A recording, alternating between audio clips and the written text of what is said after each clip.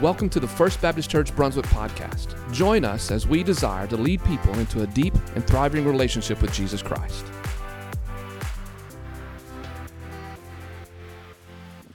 Well, good morning. Happy 4th of July to you on this 4th of July weekend. Hope you and your family have some good things planned tomorrow, cooking out hamburgers and hot dogs. And then maybe tomorrow night you can make your way out to Mary Ross Park for the watermelon and fireworks. And so we hope that you can come help serve our community. And so, but I'm so thankful that you are here this morning. It has been a busy week for me and my family. And I just want to say, first of all, thank you so much for your prayers as this past week. I began my chemo infusion, and I'll tell you this, it's no joke. It's no joke, it's for real, but that's okay, but your prayers are much, much appreciated. I also want to say thank you for praying for Angela's stepdad, who had open heart surgery on Monday. He has already come home. Wow, and that is super, super encouraging, and so thank you for praying for them, and thank you for praying for our family. We greatly, greatly, greatly appreciate that. Well, last Sunday when I preached, I did not say a certain phrase. Did anybody catch that last week? You were sleeping on me last week, weren't you? Because I failed to say the phrase, if you have your Bible. And I'm sure that you do. I'm going to say it twice today to cover up from last week.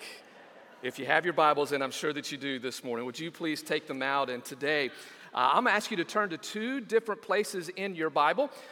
They're both in the Old Testament, 2 Chronicles chapter 7, and then Psalm chapter 60. 2 Chronicles chapter 7 and Psalm chapter 60, as we are in this series that we've titled Overcomer, How to Live an Overcoming Life. We have based this series off of Paul's great book called Romans chapter 8, verse 37, which says this, that we are overwhelmingly conquerors. We are more than conquerors. Huper nikaio, meaning we are victorious. It is not by the skin of our teeth that we are victorious. We are more than conquerors. No matter what we experience in our lives, we are victorious. And so on this July 4th weekend, I had originally planned on and preaching on overcoming materialism. I think that's a big issue with those of us in the United States of America, materialism. Many of us are caught up in keeping up with the Joneses or giving material things a higher priority than what they ought to be. But earlier this week, I just began to reflect on this message, and I came to the conclusion there's just too many things going on in our country that we can't ignore.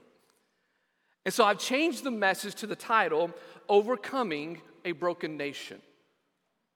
How do we overcome a broken nation?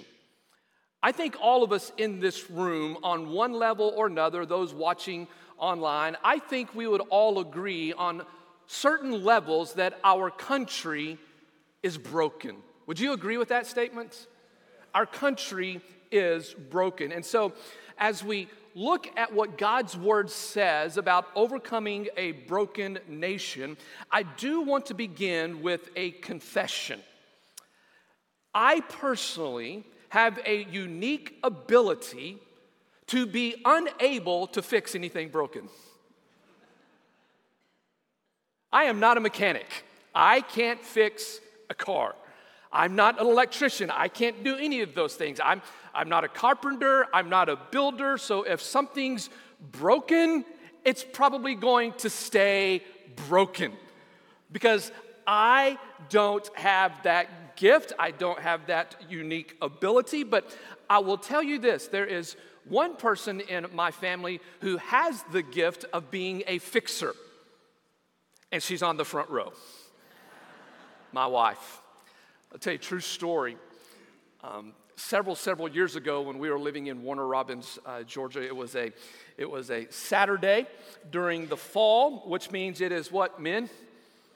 College football. And so I was doing whatever non-broken fixer husband does on a Saturday.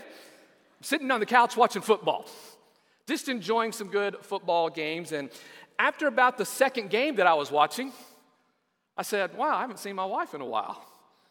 I wonder where she is. And being the great husband that I was too lazy to get off the couch. So I yelled, Angela, where are you?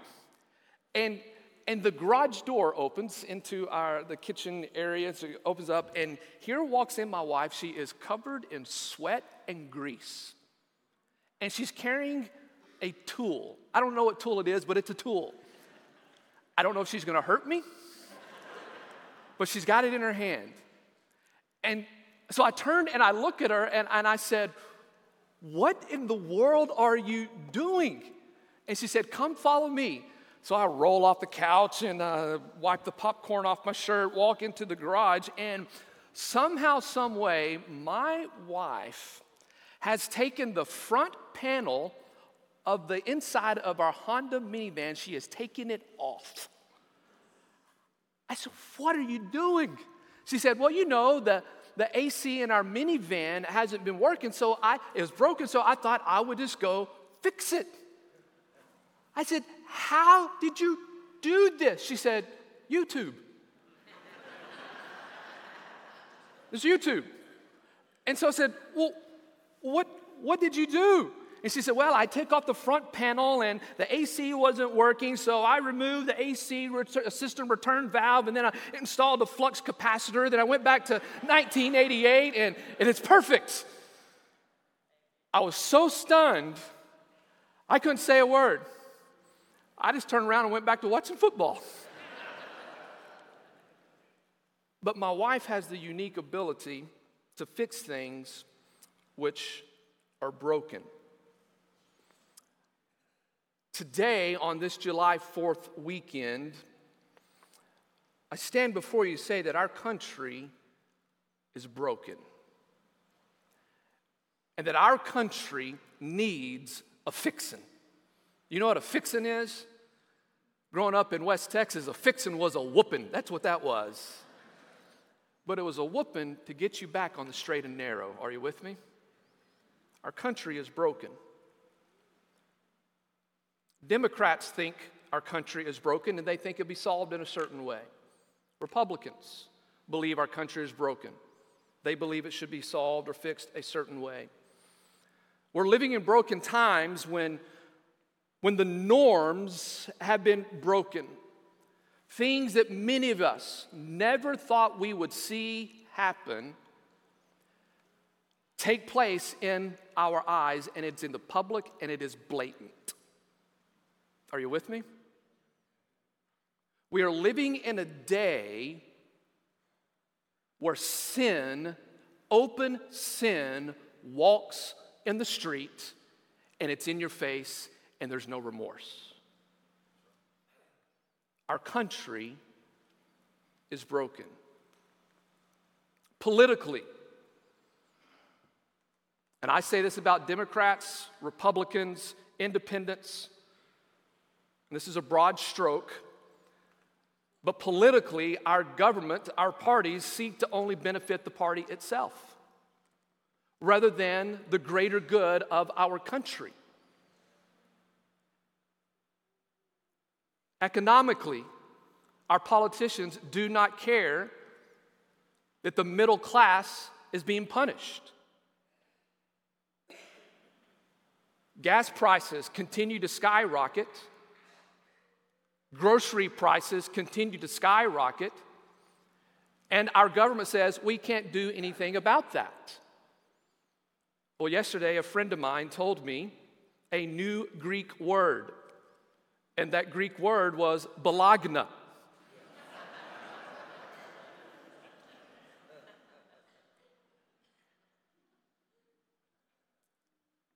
Our government has control of the prices. And they've refused to do anything. And our country is broken. Internationally, our reputation is shredded.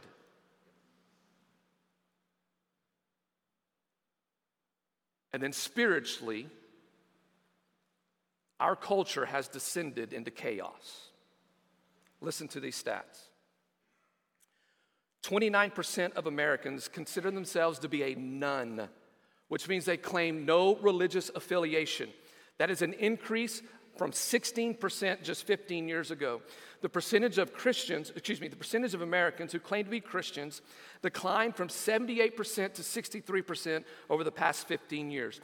A Lifeway study since 2019 has indicated that over 5,000 churches in our country have closed their doors just in 2 and a half years. And since COVID hit in 2020, the median U.S. church attendance fell from 137 to 65. Our country is broken. I love our country, don't you? I love our country. I'm so thankful that God allowed us to be born in the United States of America. Praise God for that. Do not take that for granted. We're thankful for that, but our country is broken. And so as we celebrate our country's 246th birthday, and as we blow out the candles on the cake, we make a wish. And here's my wish. I pray that God would heal our land. That He would heal our land. And as I was reflecting on this, I came to a psalm that I've rarely studied, and it's Psalm 60. Would you look there with me, please? And as I read Psalm 60, it just hit me in the face, because this, especially verses 1, 2, and 3, it is a picture of our country currently. And so I want you to look at Psalm 60. Psalm 60 is a moment when King David, the greatest king of Israel, he cries out to God in distress. He cries out to God in distress because Israel is broken. The country, when David writes this, it's called a lament. It's a lament because they've lost a battle. And the king, the leader of the country, is broken because he realizes the country is in trouble. Look what he says in verse 1. He says, "O God, you have rejected us, and you've burst upon us. You have been angry. Now restore us." This is the New International Version. And the first thing that I want you to understand about Psalm 60 is this, again, that the nation of Israel is broken. And this is the first time, the context here gives you the meaning and the intensity behind Psalm 60. David writes this because this was the first national defeat under his leadership. Up to this point, David's batting 100%, 1,000%. He's leading correctly. He's leading rightly. This is the first national defeat under his leadership. Turn over with me to 2 Samuel chapter 8. It's on page 382 in my Bible. But in 2 Samuel chapter 8, which is the story of David and his kingship over Israel, I want to read a couple verses to you that just shows you, it gives you an idea of what David and Israel was like before they had this defeat. That they were victorious in all these things. 2 Samuel chapter 8, and it's on the screen behind me. And today I can say it's on the screens. Amen? Screens behind me. Look at 2 Samuel chapter 8, verse 1. I'm just going to highlight some verses here. 2 Samuel 8, 1, and it says this. "Now after this it came about that David," what did he do? "Defeated the Philistines and subdued them." He overcame the enemy. Verse number 2, he defeated Moab. He's victorious. He's an overcomer. Look at verse 3. "Then David defeated the son of Rehob, king of Zobah." He is victorious. Look at verse number 6. Look at the end of verse 6. It says this, "And the Lord helped David wherever he went." Are you getting a picture? Everywhere David went, he's victorious. Everywhere Israel goes, they're victorious. Look at verse number 14, the last of 14, then we'll look at verse 15. And the Lord helped David wherever he went. Verse 15, and this is so key here. Look at verse 15. So David, he reigned over all Israel. How did David reign when the country was successful? How did he reign? It tells us in verse 15, it says this, and David administered justice and righteousness for all his people. Listen, a country will succeed and will be prosperous in God's eyes when it administers justice with righteousness. We live in a day when our government and people fight for justice. But I'm going to tell you, it's misplaced justice. It's unrighteous justice that they're trying to promote. Are you with me? Two of you, are you with me? Do you understand that the justice that our government is trying to promote, it is not righteous?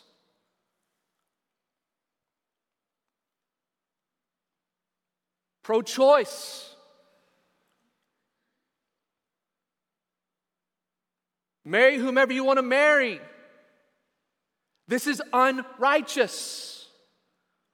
And if it is unrighteous, listen to me. Students, listen. If it's unrighteous, it's not justice. Unrighteousness is never just. But God's justice is always righteous.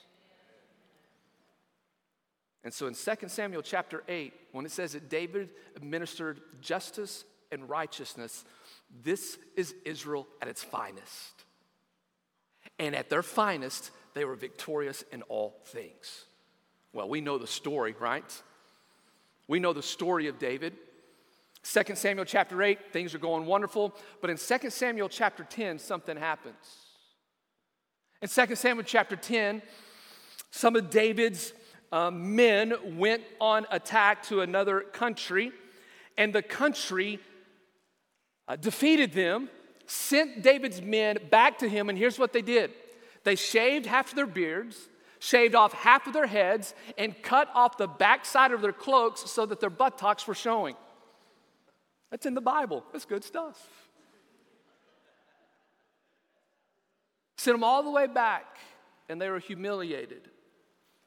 And in the next chapter, 2 Samuel chapter 11, in 2 Samuel chapter 11, we then read these words. Then it happened in the season when the kings were to go out to war, David remained home in Jerusalem, and he looked upon a woman. And the nation broke. You see, a nation will break when its leaders are not where they're supposed to be and they're looking at things they're not supposed to look at. And when our leaders do that, here's what's going to happen. Your nation will break.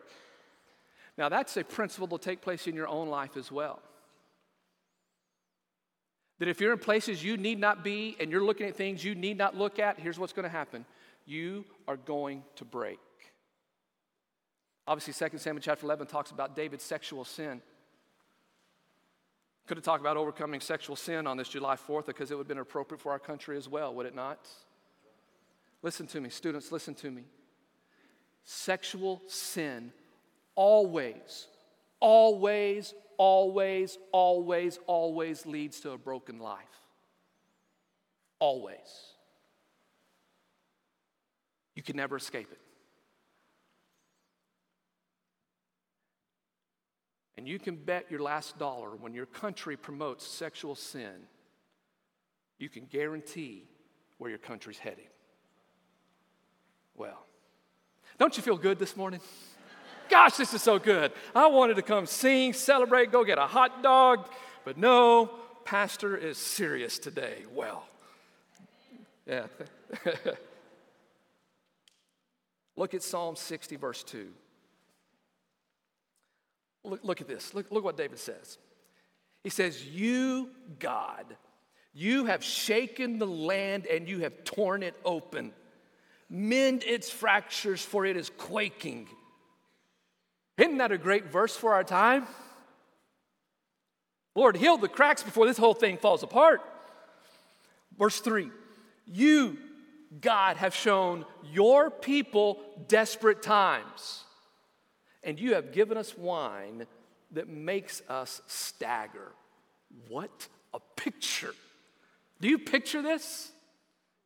Is this not our country? We stagger around. We're being shaken to the core. And I believe this, that I believe that our country is at a breaking point. We're at a breaking point, and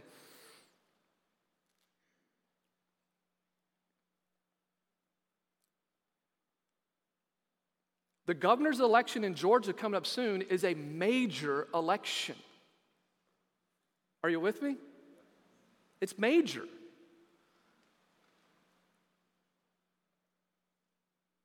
It's major because we're at a breaking point.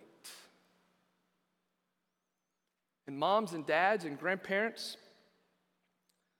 I don't know if you've been like me in relating to my children. There's moments where I weep for what they will have to go through in the years to come. Well, does God's word say anything about this? Or is God washed his hands and said, well, I'll just let it go. I set this world in motion, and I'll just let it do what it wants to do. And then, when it's time for Jesus to come back, I'll just send it back. Has he washed his hands of all of this?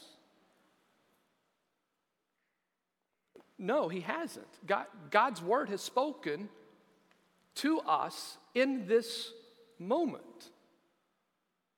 But what does God's word say about overcoming a broken nation? Is it possible for a nation to be fixed?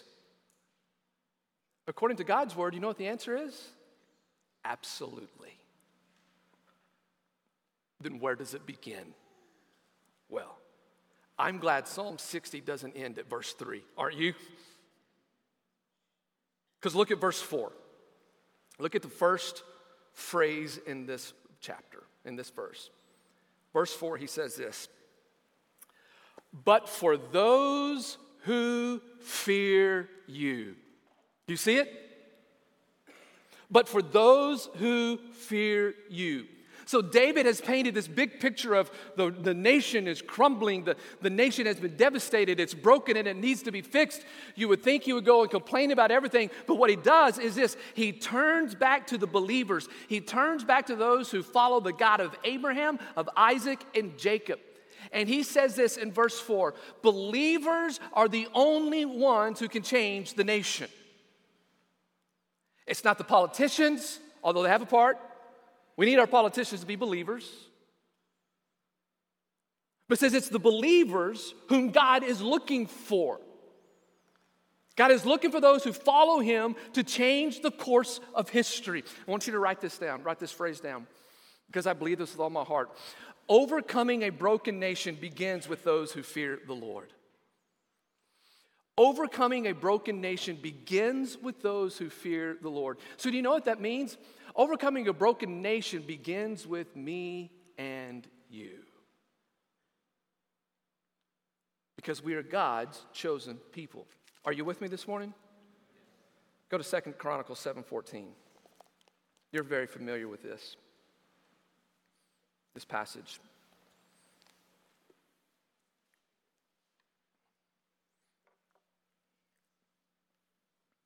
2 Chronicles 7:14, it says this, if my people who are called by my name will humble themselves and pray and seek my face and turn from their wicked ways, then I will hear from heaven and I will forgive their sin and I will heal their land. According to 2 Chronicles chapter 7, according to this verse, one of the conditions, and there's multiple conditions in here, but one of the conditions that God says that he will heal or restore our nation or any nation is this, is that we must seek his face. One of the conditions for our country to overcome its brokenness, to be healed, to be forgiven, is that believers seek God's face. And that we as believers, that we seek it intensely. That we grab God's face, we, in essence, pull his face to us, and he pulls us to him, and we seek him with everything we have. When you look at the Hebrew here, when it says that we need to seek his face, it implies an intensity. It implies a passion. It implies a desire, that it's more than a casual pastime. In order for our country to overcome brokenness, believers, the church, must seek the face of God Almighty himself, and that needs to be their number one priority. And when Solomon, God through Solomon says this, what God is saying is this is not in your spare time.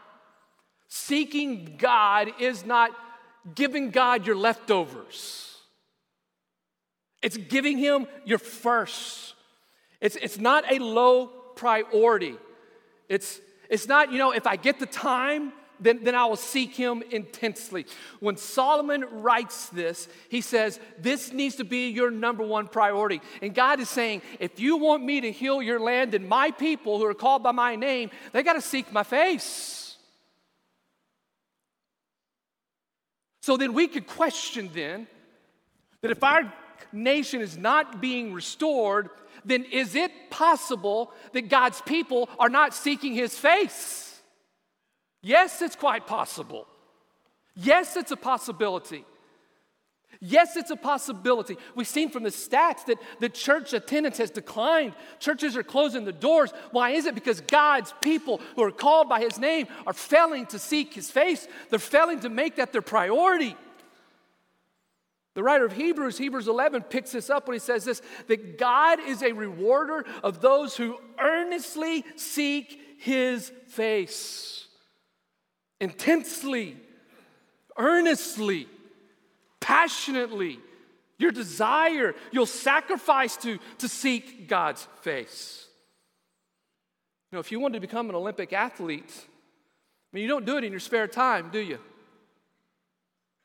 That's got to be your number one priority.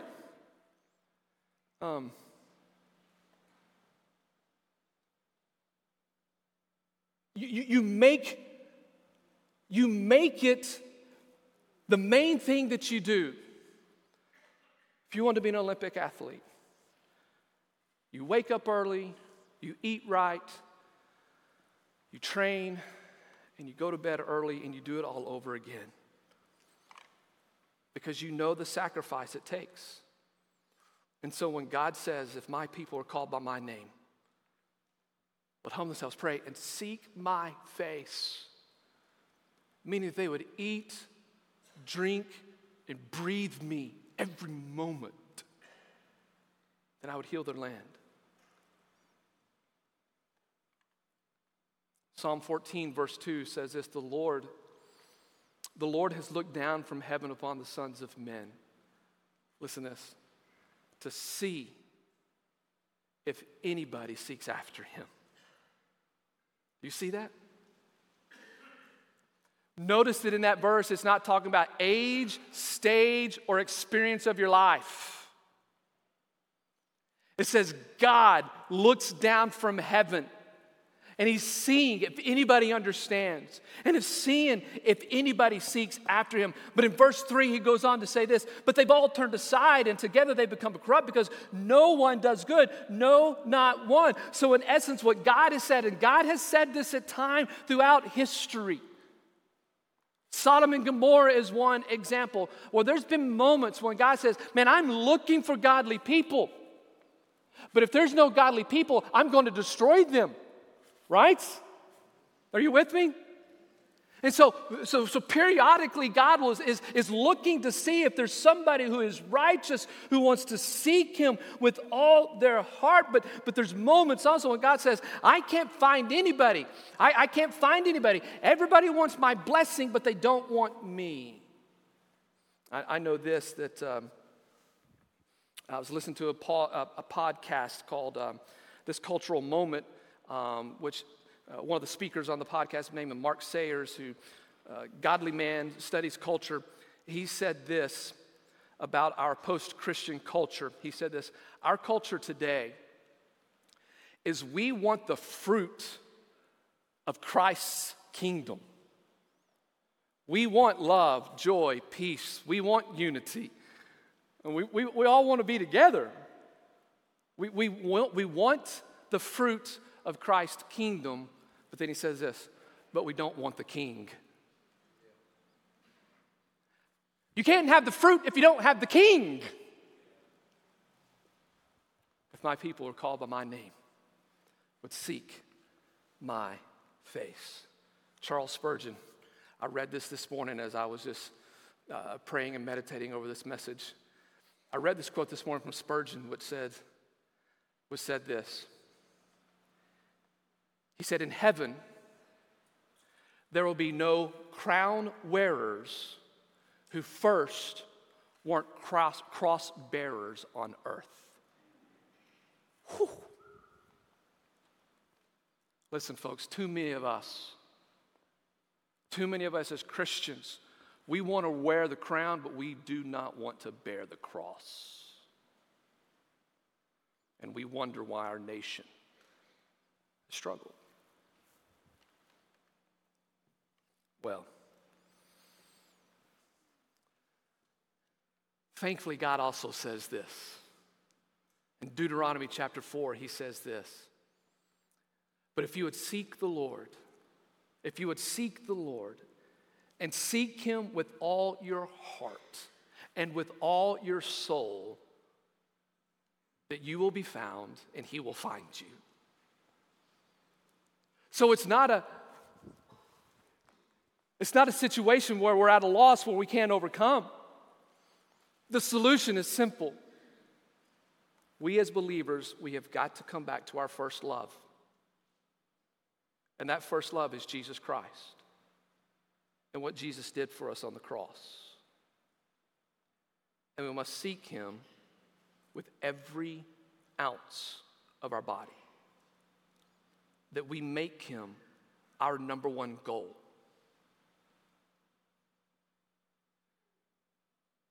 If my people who are called by my name would humble themselves and pray and seek my face, then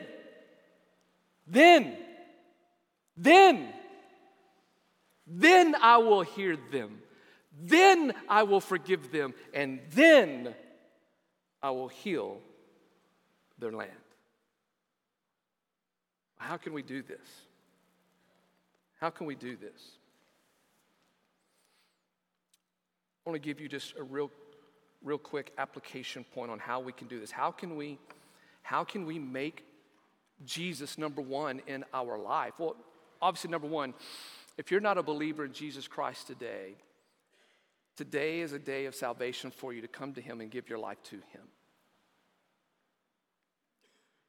He died on the cross for us so that we would have freedom from sin, so that we could turn from our wicked ways and we could follow him, and then we live our life for him. And if you haven't made that decision today, I beg you, I urge you to turn to Jesus, to kneel at the cross, let the blood of Jesus forgive your sins, and then live for him, the one who sets you free. For those of you who've already made that decision and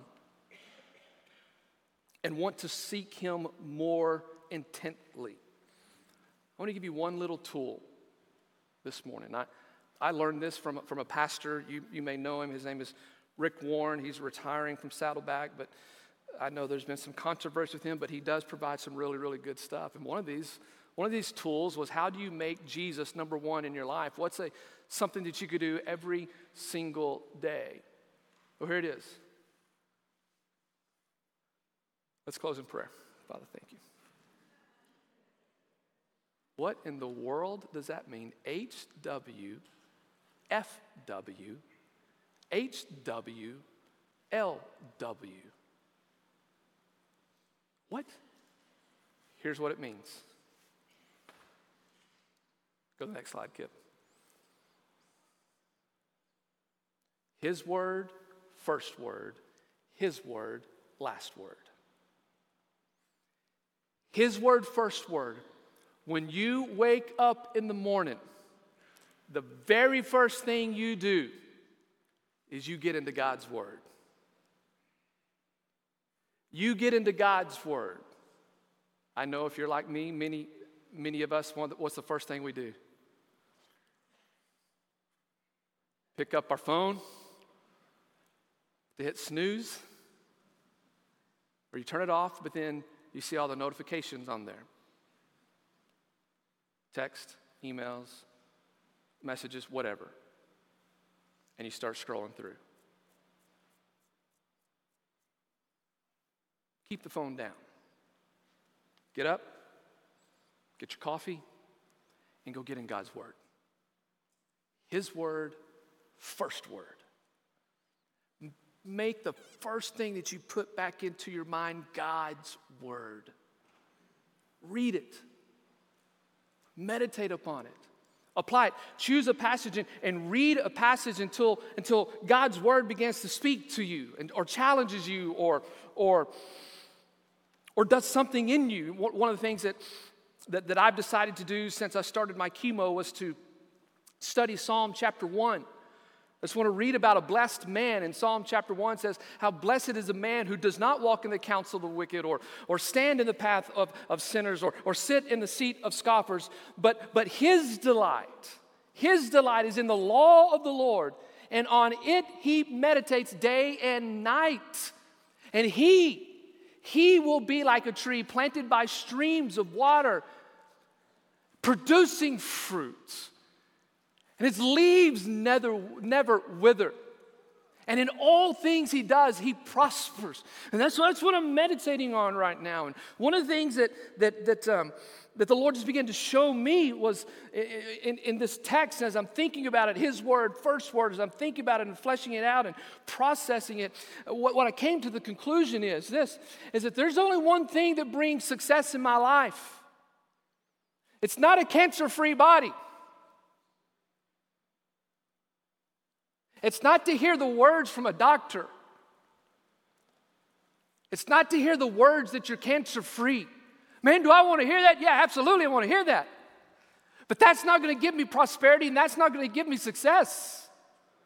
You see, my success, my prosperity, according to God's word, and this is for you as well, our success, our prosperity doesn't depend on any affliction that comes your way or that does not come your way. Your success, your prosperity, it all comes from you devoting yourself to pouring into God's word and you seeking Jesus with everything you've got.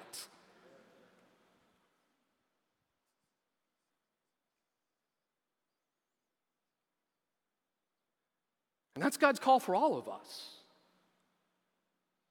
His word, first word. Pick a book. Read Psalms, read Proverbs, or Proverbs a day. Philippians. We're going to be in Joshua in the fall. Read the book of Joshua, but you read it. Read it until God speaks. And then, wherever you read, put the Bible, put your notes, your journal, whatever. Keep it in a public place so that you can easily see it. So when it comes to go back to bed, you know this, the very last thing I need to do is read God's word again. His word, last word. And you seek his face. If my people who are called by my name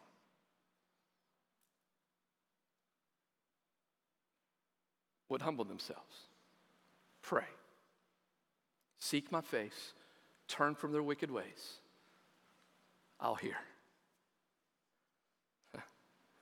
I'll forgive. And I will overcome a broken nation. But it begins with us. Doesn't begin with our enemies. Doesn't begin with our politicians. Listen, it doesn't begin with the Supreme Court. It begins with the house of God. And so, church,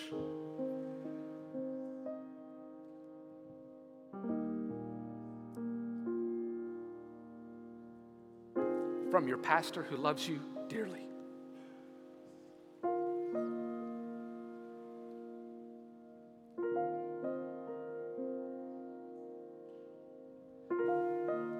let it start here. Let it start here. Let it start here with us. That look at your neighbor. Look at your neighbor. Look at him. Say, you. Let it start here. Let overcoming a broken nation start here, that we begin to seek his face with everything that we got. And that we hold each other accountable. Are there going to be missteps? Absolutely they are. Are we going to make mistakes? Absolutely we are. But this is what we're going to do. We're going to make missteps and mistakes going in one direction, and that's in the direction of Jesus Christ. And let him take care of the rest. But let's be the people called by the name of Christ, Christians. Father, we come before you now.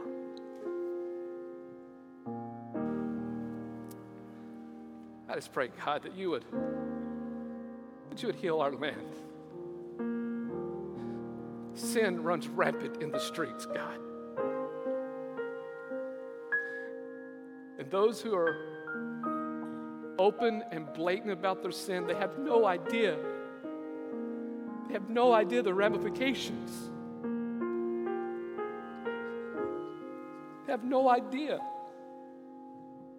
Father, forgive us as a people for condemning them rather than sharing the gospel with them.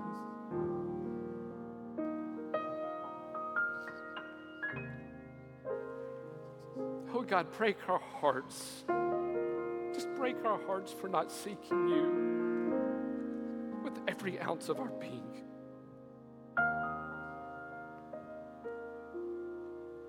In Jesus' name we